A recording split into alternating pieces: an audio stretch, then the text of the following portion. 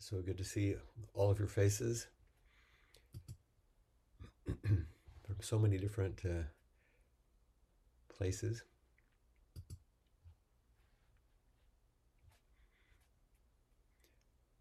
Let's enjoy initial sitting to settle and bring ourselves uh, to the present as much as we're able, and to each other as fully as possible.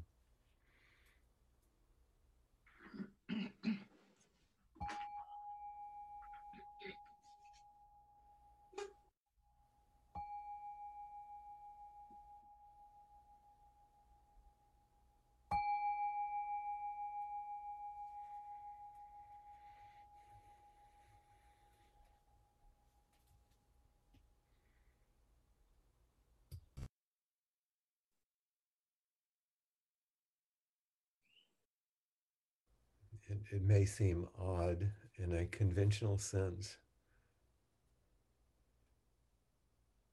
that we would come together in this contemporary world of commodities and getting something, and that the offering would be essentially nothing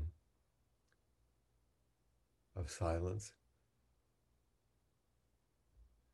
and stillness and simplicity.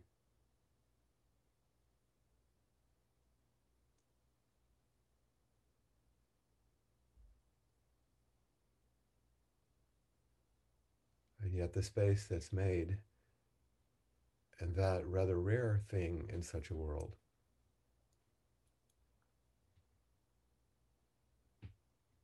opens possibilities and gifts that are really beyond measure.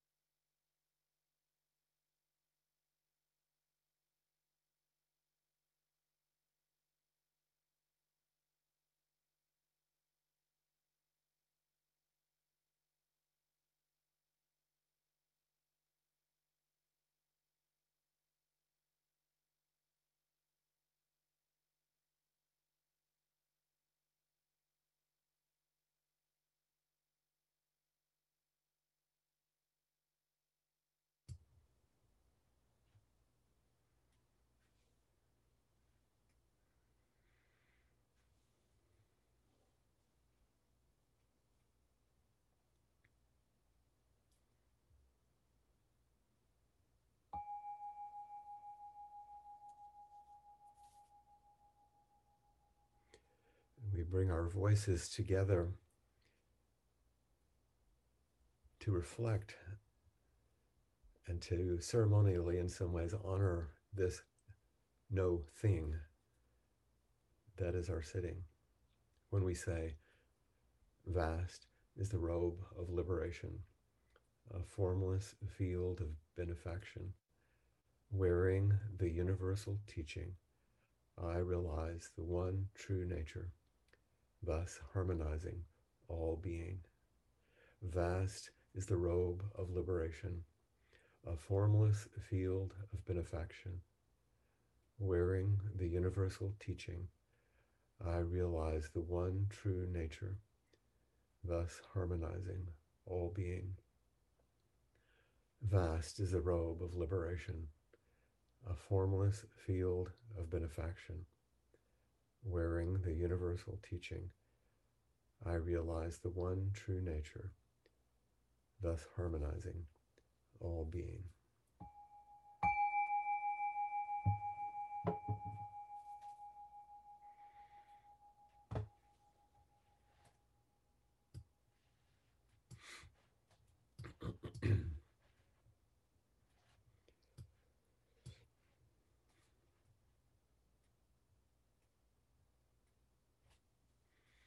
So we sit in this formless field of benefaction, this field of infinite and inconceivable goodness that takes so many forms, many of which don't look so good. All the difficulties that surround us. And yet we come to know it and relate to it through practice in a new way. Excuse me. And this is where we find ourselves now. Last week I spoke about um, the sort of odd idea of getting back to normal, going back to normal. And while some conventional ways of moving and being together in the world are being restored, thank goodness, we don't back up, but take what we've learned and move forward if we can. But there is a return, there is a going back that I do want to speak about today, and that's returning. It's more than this, but I'll call it returning to the Zendo. Um, we certainly don't want to squander what we've might have learned or any transformation that might have occurred during this crisis. The lockdown, the ways of things being held back is a kind of a simplicity, a kind of a stillness and silence that we've marinated in for quite a long time. And then not returning to normal, what's most conventional, I spoke about as choosing the samsara we know over the nirvana we don't trust. But this kind of return that I want to speak about today is the return to our practice and our vow, and the way we find our way back home always, which is through the forms. And that's why I call it a return to the Zendo. And this is one of the most unique and most frequently misunderstood aspects of Zen practice, and one that's not popular to talk about in a way. This slow and steady transformation of our hearts and minds, of our relationships, and even our communities, simply by the way we use our bodies and engage in the training of a bodhisattva. And this is, in a way, always going forward. Each time we step into the Zendo, into the Buddha hall, into retreat, into the Dokusan room, the practice discussion room, we're moving forward into something fresh. If it's something old and familiar, there's a way in which it's become a little deadened. This is the infinite circle of the way that we step into. But it's risky to make this choice, to walk back in, and that's what I want to speak about. Because for most people, Zen isn't what you think it is. It's not a teachable subject like so many things are. It's not a better spiritual way that you can learn to solve your problems.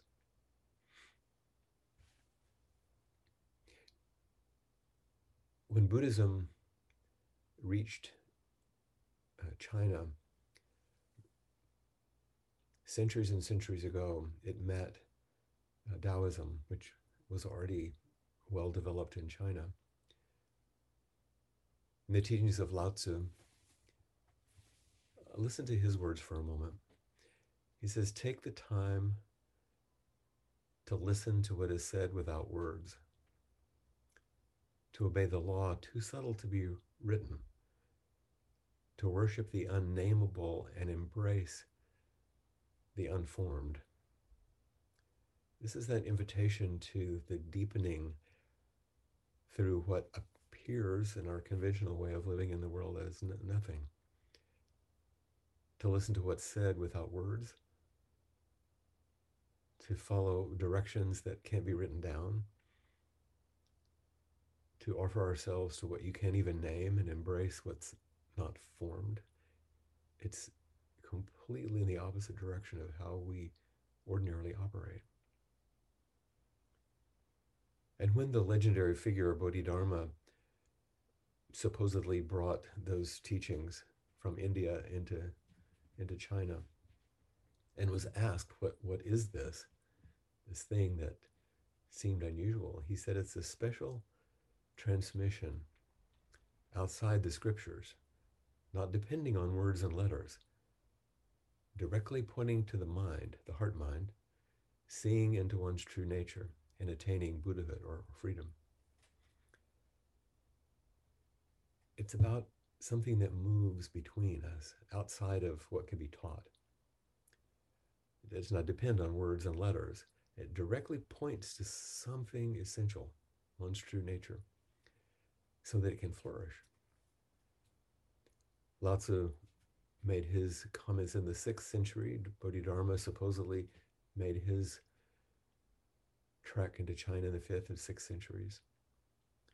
Some 7 centuries later, Dogen Zenji, who the founder of the school, out of which much of our teachings emerge, said, "You should therefore cease from practice based on intellectual understanding, pursuing words and following after speech, and learn the backward step that turns your light inwardly to illuminate yourself." And then he made that enigmatic kind of statement to most of us. He said, "Body and mind of themselves will drop away, and your original face will be manifest." If you want to attain suchness, you should practice suchness without delay. That last line is interesting. He knows that people want to attain things. If you want to attain suchness, how could that be something that's attainable? You should practice suchness without delay. And here's our way of going forward. This is the stepping back into the Zen Dome. Because in our lineage, we do teach things. I'm teaching things. We teach things all the time. And we bring forward content that points toward and invites us to continually turn toward the great mystery, the great matter. We teach Buddhism, the history of Zen. We even teach and point to contemporary psychology, aspects of theology or philosophy, certainly the arts and creativity, and the body and its incredible capacities and its profound vulnerabilities and limitations. We use all of this content. We teach it because true practice is liberating and transformative, but it's not any one of these things and is not contained in any of these subjects, no matter how scholarly or wise they are. But practice contains all of them. Once when Suzuki Roshi was asked, what is Zen? In that moment, in that time, he replied, Zen is when any religion goes beyond itself, including Zen. What is this going beyond?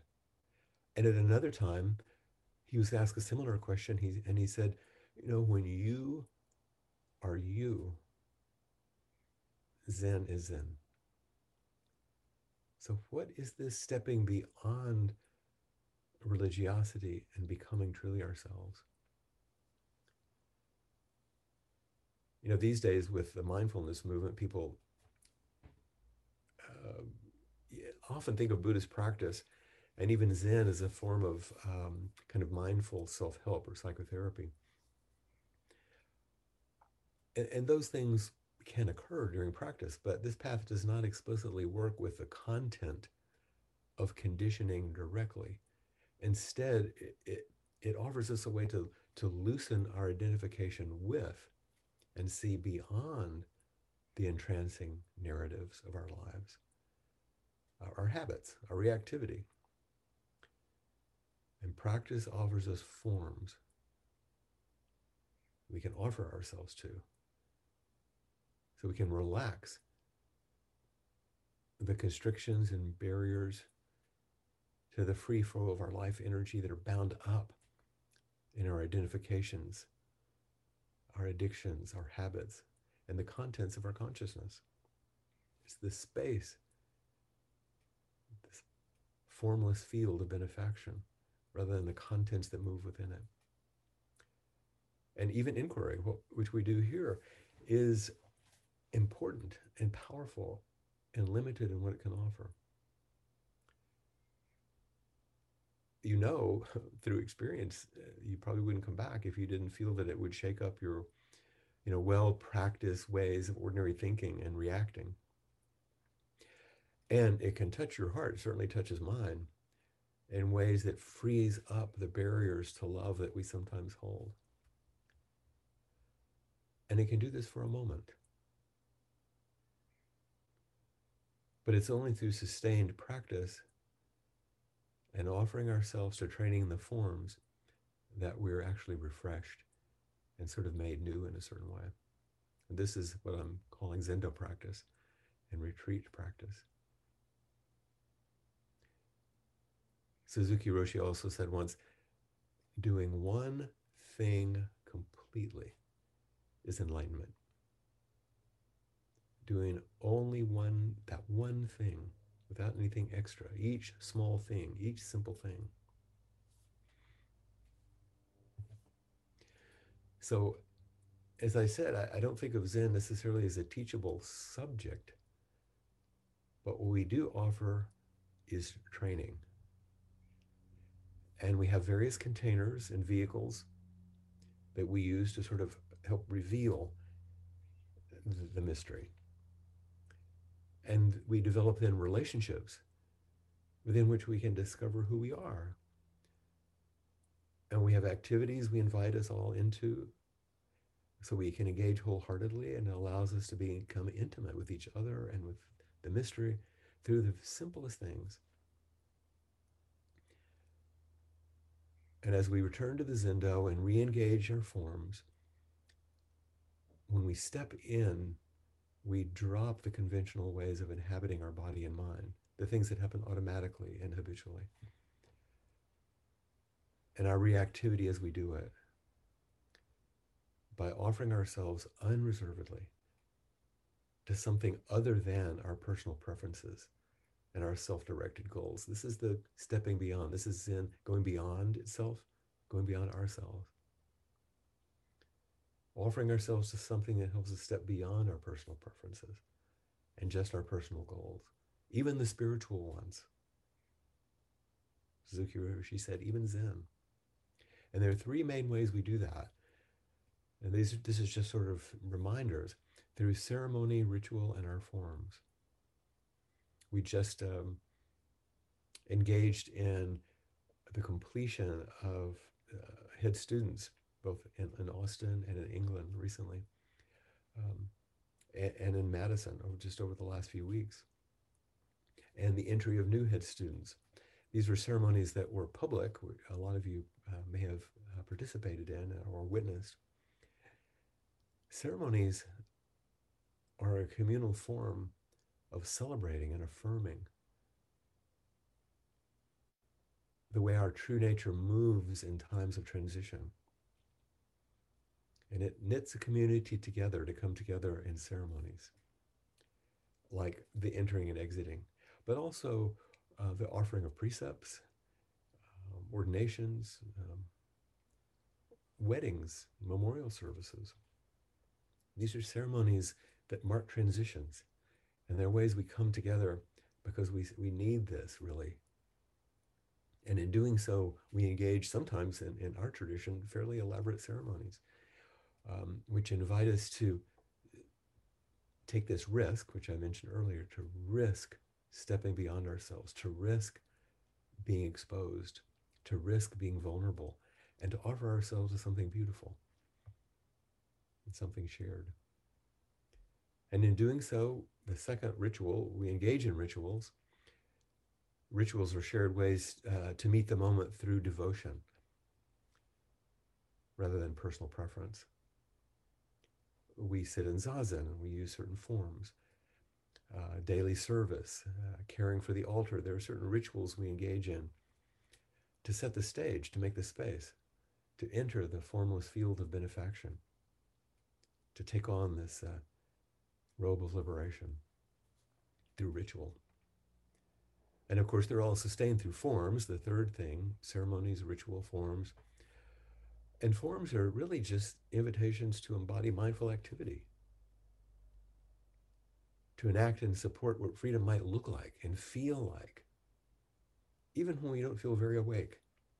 Does it matter what foot you use to step into the zendo on an everyday level? Of course it doesn't. But it does matter if you take it seriously because it wakes you up. How am I taking this one step? How do I bow? How do I take care with my posture in zazen, my mudra? How do I chant with my ears, not just my voice, listening to others? When we eat, work, play, clean the house, take care of kids, anything, what are the forms that help us? And none of this is pious or precious. That's not the point.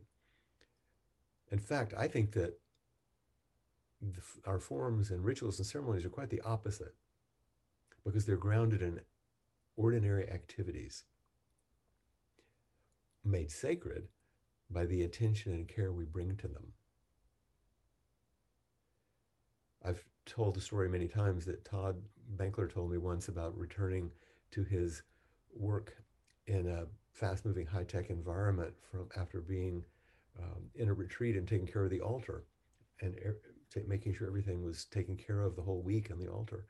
And then he came to work that next day and pulled his laptop out of his briefcase and put it in the dock on his desk and realized he was handling it in the same way he was the incenser or the Buddha statue, and realizing, oh, this is the point. Not about it being precious or special. How do we treat the world and each other? And none of this is about perfectionism. It's its antidote. I learned more about perfectionism, my own, and undoing it by engaging in forms that look pretty darn perfectionistic in some ways. How I had to ask myself, how could I learn to be wholehearted and do things fully and with immense care without being attached to how I looked or what others were going to think of me or whether I accomplished it perfectly, just wholeheartedly. And it's certainly not about competing or being pleasing. Our forms give us the ground of intimacy, of relatedness, of reciprocity and forgiveness. When we, for example, if I'm an attendant to a teacher and I'm holding their incense and walking with them and turning toward them and bowing, there's this profound intimacy and relatedness. There's a reciprocity as I follow the forms. And there's a forgiveness about how when we bump into each other, when it doesn't go well, when something is dropped or missed, we continue to forgive over and over and over and come back to intimacy and come back to our relatedness and to this dance. And everything in the Zendo is a dance. And both of these approaches, if you want to make it a little dualistic for a moment, learning about Zen and practicing Zen have their function, but they're easily confused. And so many people will prefer and stick with just the first approach, teaching, learning, reading, books, understanding, and never risk the second, the embodied immersion. And something that's inconceivable, but doable. And so as we return to the Zendo, we're going to be reminded of how easily we slip into seeking consolation in the face of our suffering. As if we practice to say, I want to feel better about myself and about my life. And avoiding the risk of the loving and fierce embrace, the gentle and persistent confrontation of Zendo practice, which is more like, am I willing to meet and feel everything within me and within my life? Not just feel better about my life. And this is the gift of the return to the Zendo.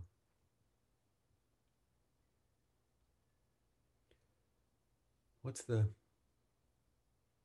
what's the risk of learning to bow, something that seems foreign? Why is it so hard? What are you risking? What do you have to give up?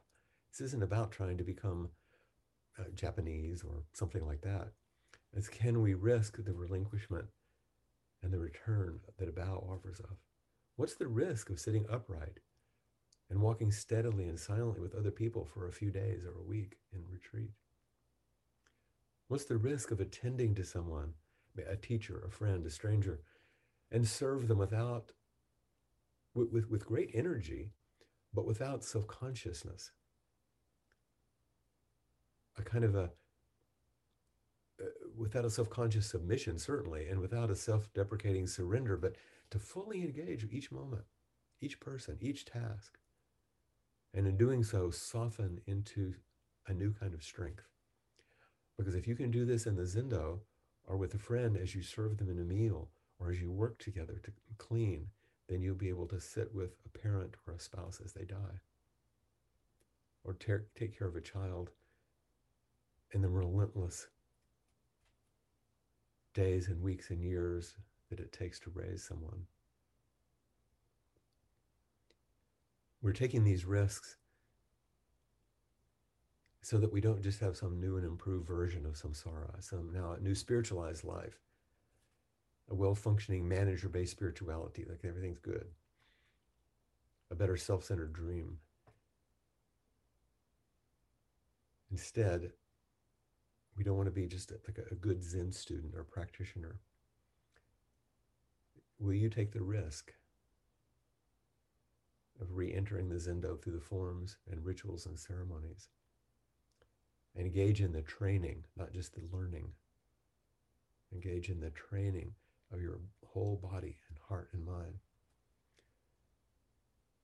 which is the foundation of every one of our inspiring ancestors and teachers that we hope to emulate, that we are inspired by. So this is the challenge.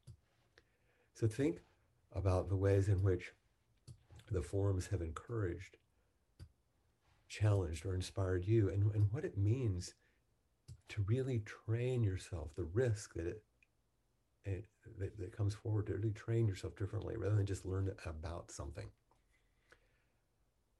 And I wondered if I saw Francesca a while ago. I wonder if she would come forward, if she would raise her hand. Yeah, there she is with me. I've known you so long, and we've dealt in these matters for so long. I really wanted to ask you what moves in you as you hear me speak about these things, Mm. because I know it's an edge It for most it of us. definitely an edge for me, but not in the sense that I want to push the forms away, Mm-hmm. but in the sense that I really uh,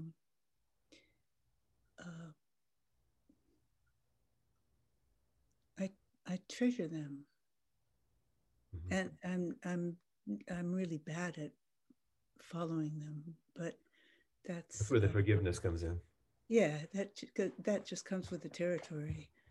Um, yeah, I treasure them, and on occasion, which we've talked about, I get really upset when people don't respect them. Well, I think that it's important that you use the word treasure, that you treasure them, because when we engage them fully, we become a treasure to each other. And I think that's what breaks your heart if you see them. I remember um, a photograph I took of you, and you know what photograph I'm speaking about, which was just the middle part of you, and you're holding the clappers because you're about to lead us. And so it's not very personal. You don't see your face, but you see yourself holding the clappers ready to invite people. And it was a quintessential moment in which you're offering yourself fully to that. And you've been such a steady and maturing and inspiring friend for so long. I just wanted to invite your comments. Anything else? Anything else on your heart right now? No, I'm just very happy to be here. Thank you very much. And Lynn Moore, who was just involved in one of our ceremonies recently, would you raise your hand just for a moment? And I see Becky, I know, is there. We're going to come to you in just a second. Just because you've just immersed yourself in much of this, and I was curious about your reflections on this return, and you were able to be with people again. You stepped into the room with them. How is it in your body now?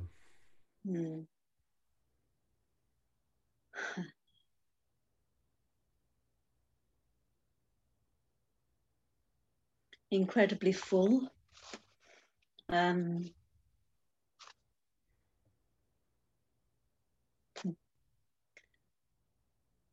be in the same room with Josh and Trudy and Sue, and to feel their embodied presence as well as my own.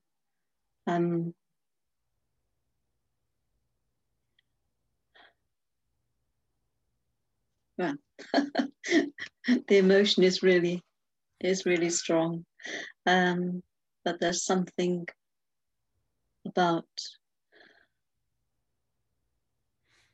in order to fully feel my own embodiedness,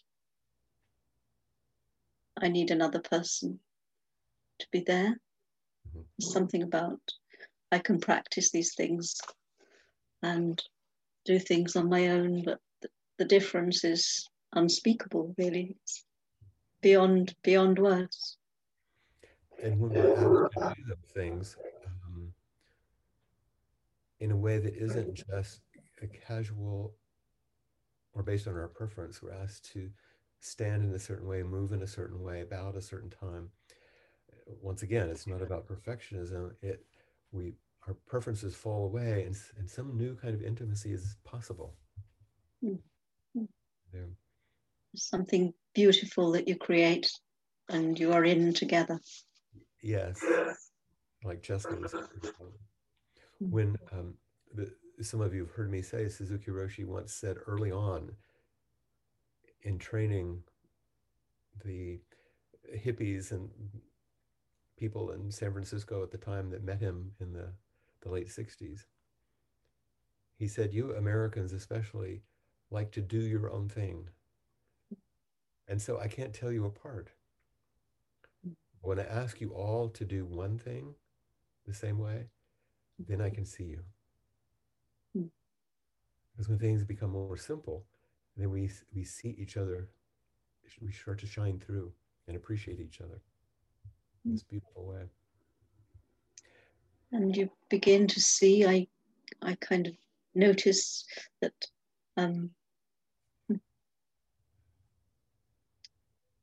noticing other people's bowing, there is something of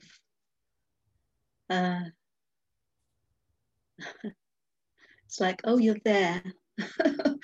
I can see that you're there in that, rather than it being I don't know what the right, there's the difference between when it's just a yeah. I do this. Feel the difference though. Yeah. Right. Mm-hmm. Well, thank you, Lynn. Thank you. Mm-hmm. Becky. Hello. Hello. I think it's wonderful that this is your topic today, because this past weekend especially just brought forth a complete blooming of some of my understanding and connection to that which has been, as many people in the Sangha know because we've needed to talk about it a lot. It has been my strong wariness of and holding at distance the things which are ceremonial, ritual form. Some of those in terms of form have been me working it through in terms of the basic things like sitting, because my body won't really let me sit upright or stand upright and so on. And everybody would assure me, no, it doesn't matter. But I know actually from my own experience with Qigong that it does also matter. It's not going to keep you from it, but the richness of what you get is that.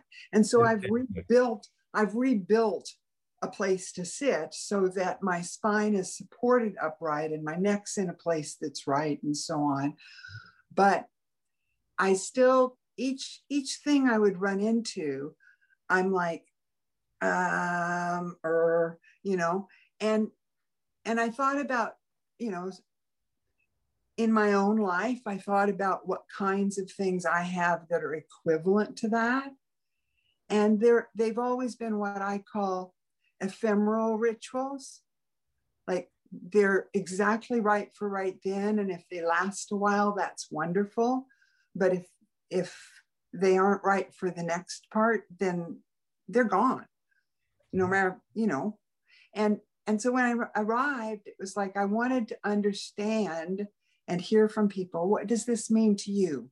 What's this supposed to mean? What's this, you know, like all of that? Because so many of the teachings that we use in our chants and readings and so on state things in absolute ways, and often include language that is in the English language and in our culture quite charged in its connotation, if not its definition. And so, you know, it took me a while and I wasn't sure, is this someplace I really want to stick around with? Or do I want to just gather what I can a little bit and head on my way? And this weekend, the combination of the intensive and the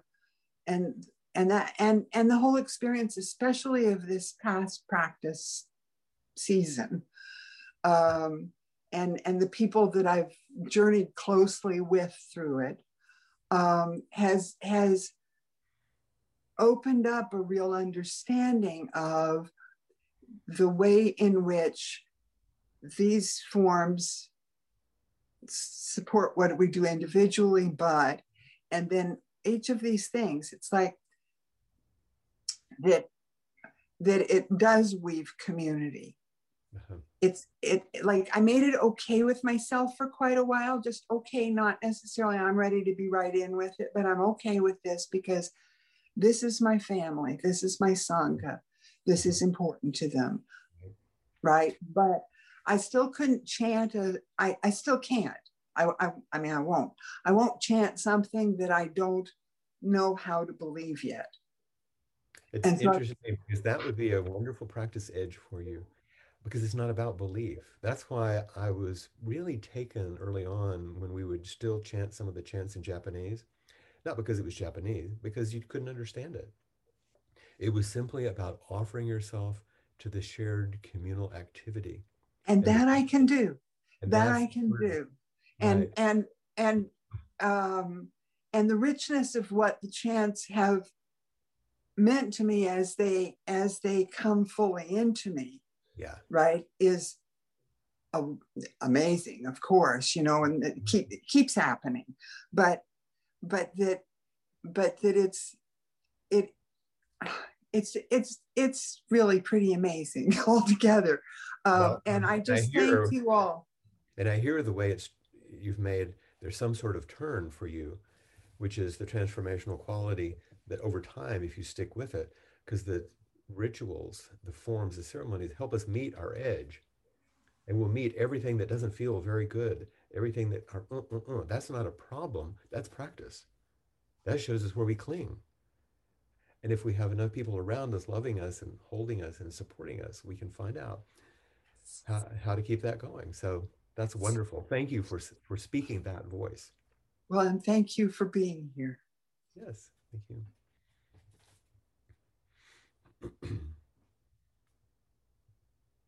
There was another person I wanted to call on because I was curious. Is Mary Beth still with us? Mary Beth Lay? Okay. Hi. Hi there.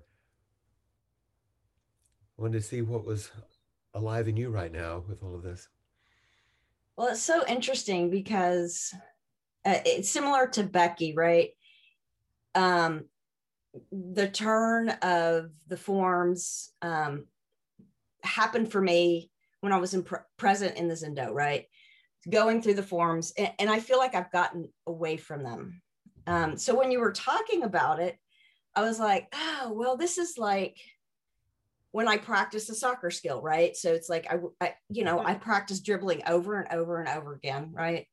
But I'm trying to get somewhere when I'm doing that, right? I'm trying to get better at a particular skill. So that's where my mind has been when you're talking about it. It's like, I know I'm not supposed to do it to get better, but I think I need the experience of getting back into the Zendo physically to be able to really feel it again. Yeah. Because that's where I'm at now. It's like, oh yeah, I need to start doing it again to get better. It's a nice entry point, actually. You know, seriously, I think we all attempt to um, practice ringing the bell so it sounds, so that we have a nice bow, so that we, of course, we do that. And we take that to its limit. And there's a point at which it's infinite. You realize, oh, there's no end to this. And then you just start offering yourself to it fully. And you would learn dribbling for the sake of dribbling, not because they make you a better soccer player, because it's a beautiful activity on its own. Because so much of life is just what's required next, just what's required now. And there are beautiful ceremonies we can make for ourselves, like Becky was saying. There are things that, oh, this is beautiful now, maybe it's not, but that's wonderful and nourishing, but it's personal preference. And our deeper ceremonies take us beyond our personal preference into that. That's why I call it a risk. This is a risk that we're taking to step beyond really who we're clinging to be, including always having a goal. What happens when you're quilting? Well, that's I do have a goal, but not really. I mean, because the goal, it's just to be meditative and be present with something and using my hands. It's the activity itself is the fullness of the activity. Yeah. That's what it's like when you're sewing one of these. Same thing. So you do understand that. Yeah. Yeah. No, but I appreciate the topic because, I do appreciate the forms and I understand the forms, and I do have some hesitation about stepping up to be somebody who helps lead the group with the forms. And that's another step of training, right? Mm-hmm. Yeah. Well, thank you. So I'll continue practicing. And well, you just did it. I called on you and you stepped forward. Well, thank you. You're welcome.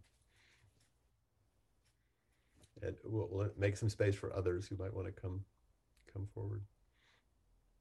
I can say in this space that because I spent the last 40 years both training and practicing as a psychotherapist and doing so much teaching and seeing really remarkable changes that people make and finding the beauty in that work, I've appreciated it so deeply. And there's a way that there's a gift that emerges from simply, very, very simply, just sitting together and practicing together in a very ordinary rhythm of life, like in a retreat. Just simply going to the next thing, sitting, walking, preparing a meal, cleaning up. That transforms and opens a life in ways that are hard to explain, that are beyond working hard to get better or fix something. It's really quite remarkable. That's why I recommend it. But it's a little heartbreaking sometimes when it seems like, oh, what I'm offering you is so plain and doing almost nothing. And to find it as that which is actually the most deeply transforming. Judy?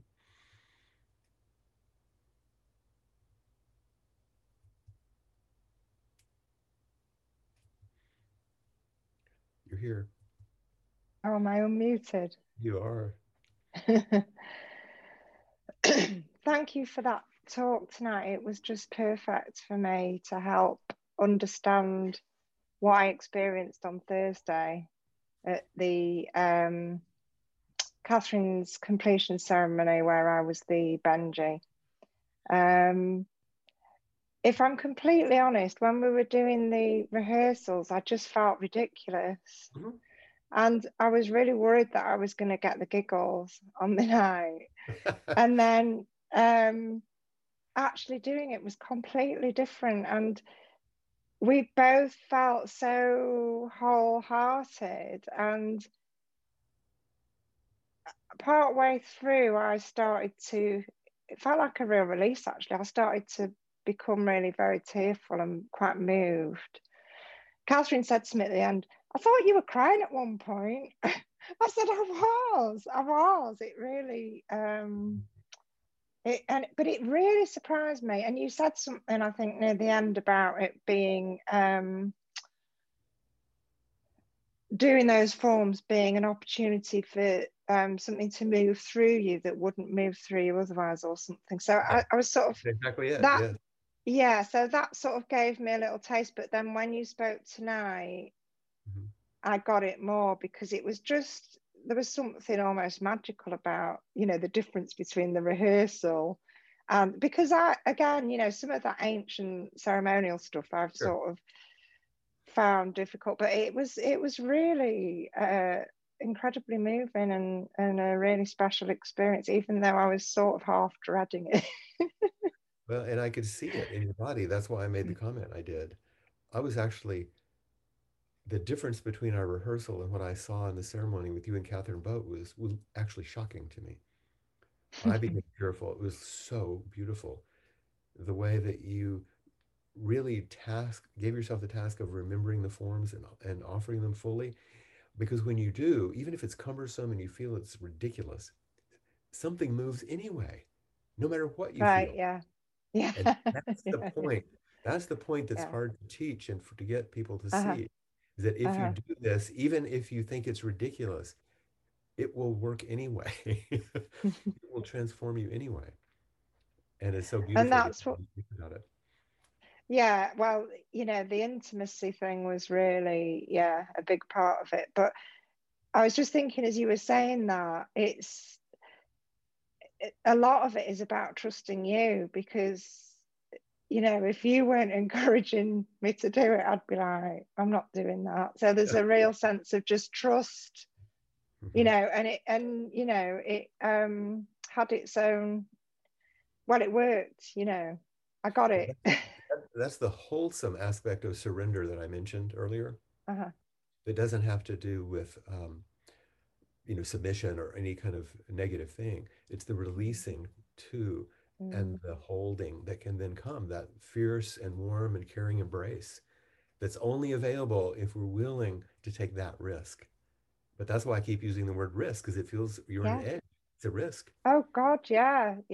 It really did feel that way. But I'm really grateful that you invited and encouraged me to get involved. Yeah, so beautiful. Well, we'll continue on, eh? Yeah, let's. Thank you. Thank you very much, Judy. And I see, who's next? Was Sandra? Or? Yes, Sandra's next.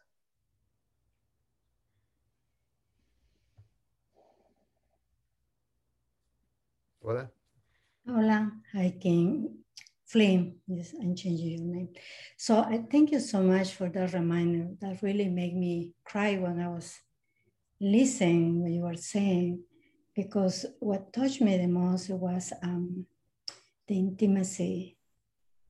intimacy of that and the forgiveness. Yeah. It's like, and it's not only the forms on the sendo, it's this, like you say, in the sendo in everyday life. Yeah. And I think because in the sendo you can do it, and I know, but here, like that's the hard part, to practice in everyday life. Mm-hmm. Like it's okay if I make a mistake. So that forgiveness and the intimacy really touched me very deeply. And what you're saying is really important. It's not, and I know you're not saying, it's not as if you say, it's okay to make a mistake so I don't have to pay attention. No, you give yourself wholeheartedly to doing it fully in the proper way, knowing you'll make a mistake. Yes. It's the middle way. It's not, I don't care, or perfectionism. It's that middle place. Yes, the middle place. That is very tricky to It be is. that. It's like no conditions in there. I think you've heard me tell this story, but it was one of the most moving things when I was in Japan in the practice period with Blanche and Mel and Uitsu. We made some pilgrimages to some major temples, including Eiheiji, Dogen's temple. And when there were about 17 of us, I think, they're Americans who were there. And when we arrived at Eiheiji, we were greeted, and then we were we went to the Zendo to sit. And we were all in robes, the formal way, but we're Americans, we weren't the Japanese. And we were sitting on the platform, the tan, facing the wall in the Zendo. And after a while, as we sat, we could hear the door open. And of course, you don't move, you don't look, you're just sitting. And I could see in the periphery someone walking to the end of the line and standing there. And it was one of the old teachers who had known Suzuki Roshi and who is head of international practice now as an older person. So I could hear in his voice who it was. And he said in English, when Suzuki Roshi left Japan in the late 50s and came to the United States and began to do, he said, I could not understand what he was doing. From our tradition here in Japan, it didn't make any sense to me. He said, today,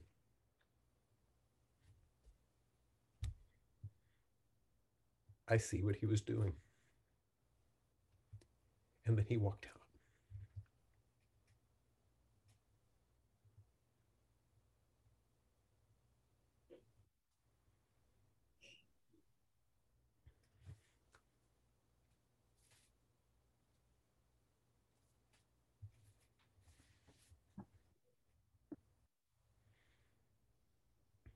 Sue?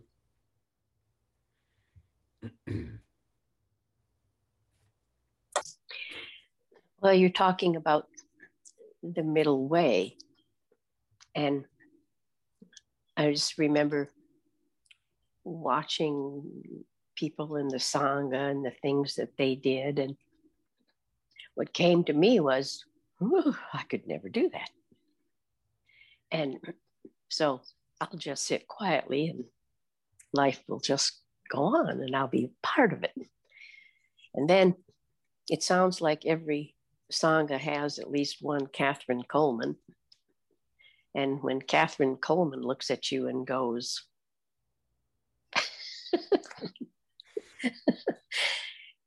you pay attention. And then she said, now, we'd really like you to take part. And I mean, I wanted to run and just leave. But why would you follow that when Catherine does that? What is it about her? Because it isn't just some sort of commanding thing, because she's... Oh, no. No, it's very gentle. But what is she's it? She's not going like this. She's just going... What makes it undeniable? Well, I absolutely adore her. And I trust, it's a deep trust that I have. Of her practice.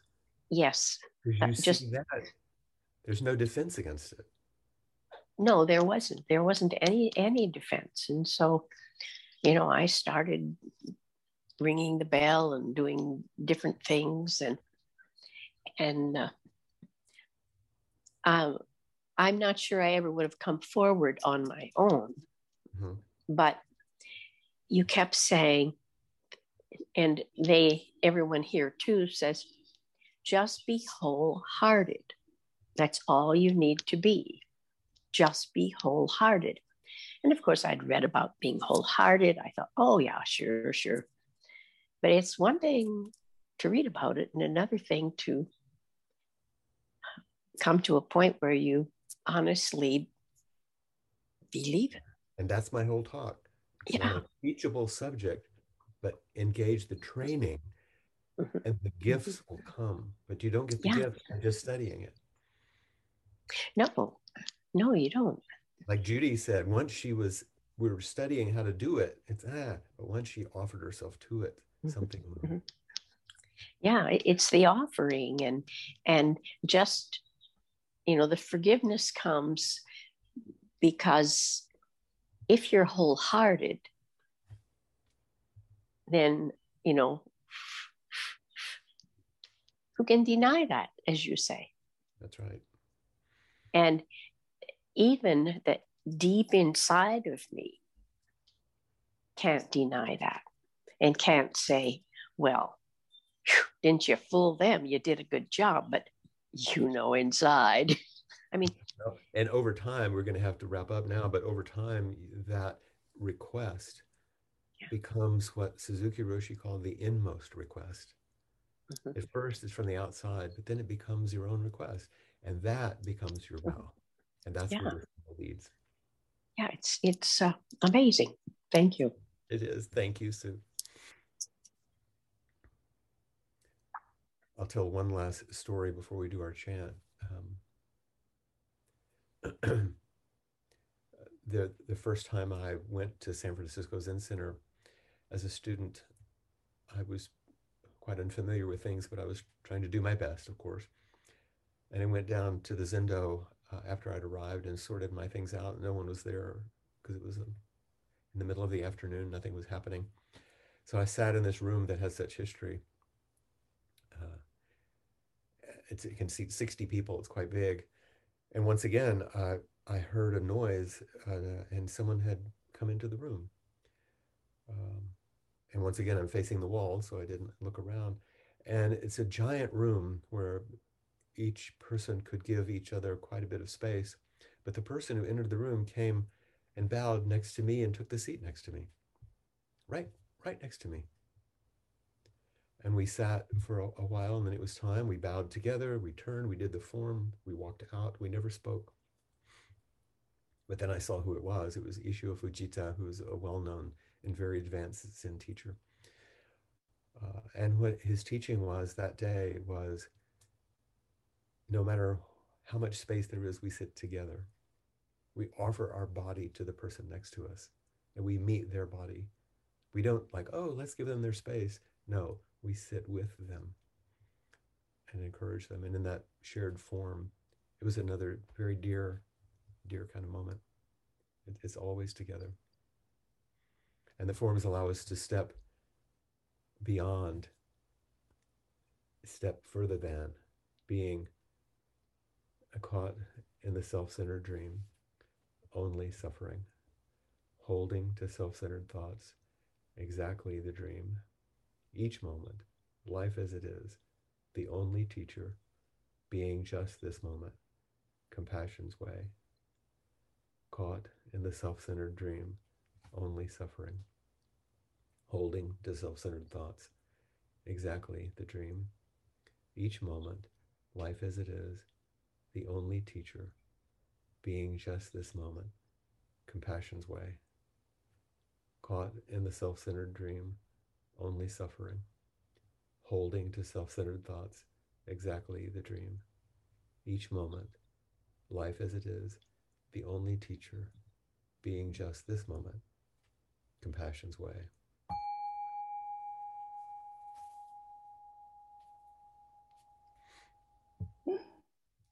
Thank you very much for your wholehearted practice today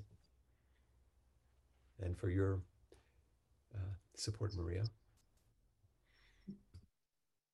Thank you so much, Flint. Thank you.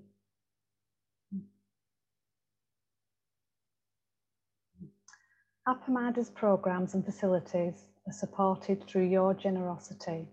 Your support really does make a huge difference. There is a link for contributions on the website at appamada.org/contribute. And this link will give you an opportunity to offer dana to teachers such as Flint and Peg, as well as other teachers, and an opportunity to contribute towards other events such as classes and practice discussions, for example. So thank you. Thank you all very much. And we now move on to the next part of our evening, where we continue to meet and share on the virtual porch. So please do stay if you wish to, and if you want to take a couple of minutes break, please do. And we look forward to seeing some of you. Thank you so much.